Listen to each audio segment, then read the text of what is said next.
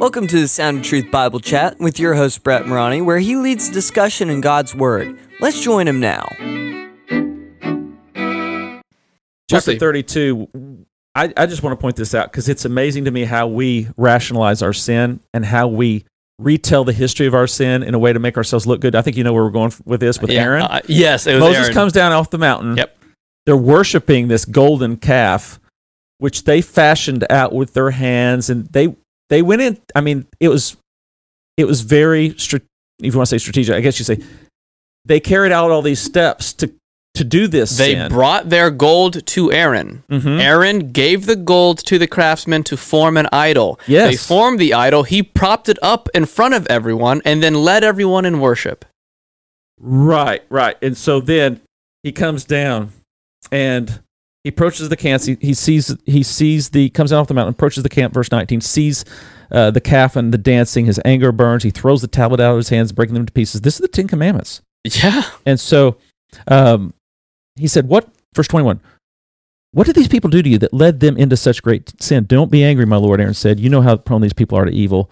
They said to me, make us gods who will go before us. As for this fellow Moses who brought us out of Egypt, we don't know what has happened to him, because he was up there for quite a while. Yeah. And so he says, so I told them, bring forth your gold and all this stuff. This is just hilarious, really. It is. I get this picture in my head here of Aaron's got his back to the mountain, right? And he's leading everyone into worship, and everybody's singing, and all of a sudden everybody just starts being quiet, and Aaron's just like, Moses is right behind me, isn't he? He's right behind me. So he's explaining how this happened. You know how prone they are to evil. They said to me, make us gods who will go before us. As for that fellow Moses who brought us out of Egypt, we don't know what has happened to him. Mm-hmm. So I told them, whoever has any gold jewelry, take it off. Then they gave me the gold, and I threw it into the fire, and out came this calf. Yeah, I remember reading that, and you're like, wait, what?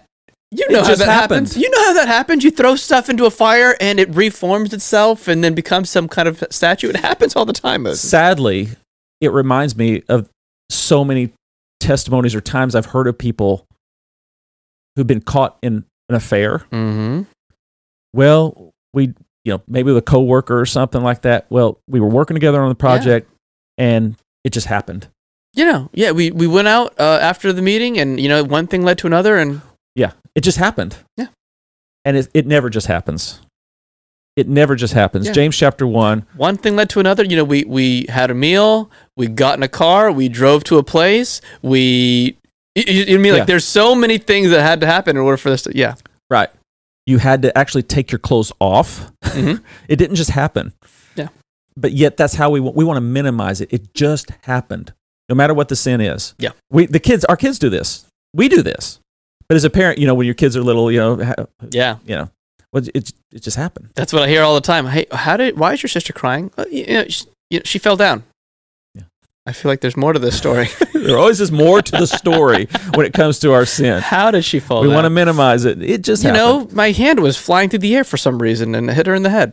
How did that happen? This is Aaron. She made me angry. Yes. Moses' spokesperson assistant who, through all those plagues and all those miracles, you talk about, he had in the hierarchy, if you want to say hierarchy, which I don't think there is, but if there were a hierarchy of spirituality in the nation of Israel, he's got to be up near the top of the hierarchy, right behind Moses. Oh yeah, he's number 2. And he's leading them in this kind of sin, and then he says, well, it just happened. It just came out of the fire. Yeah. No, that's not what happened. Yeah. Let's be honest, but it's too painful to go back and relive the details of our sin.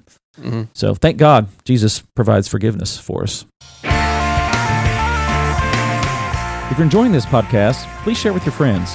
Thanks. The music is by Canon and is used with permission. This podcast is copyrighted by Brett A. Morani, 2021.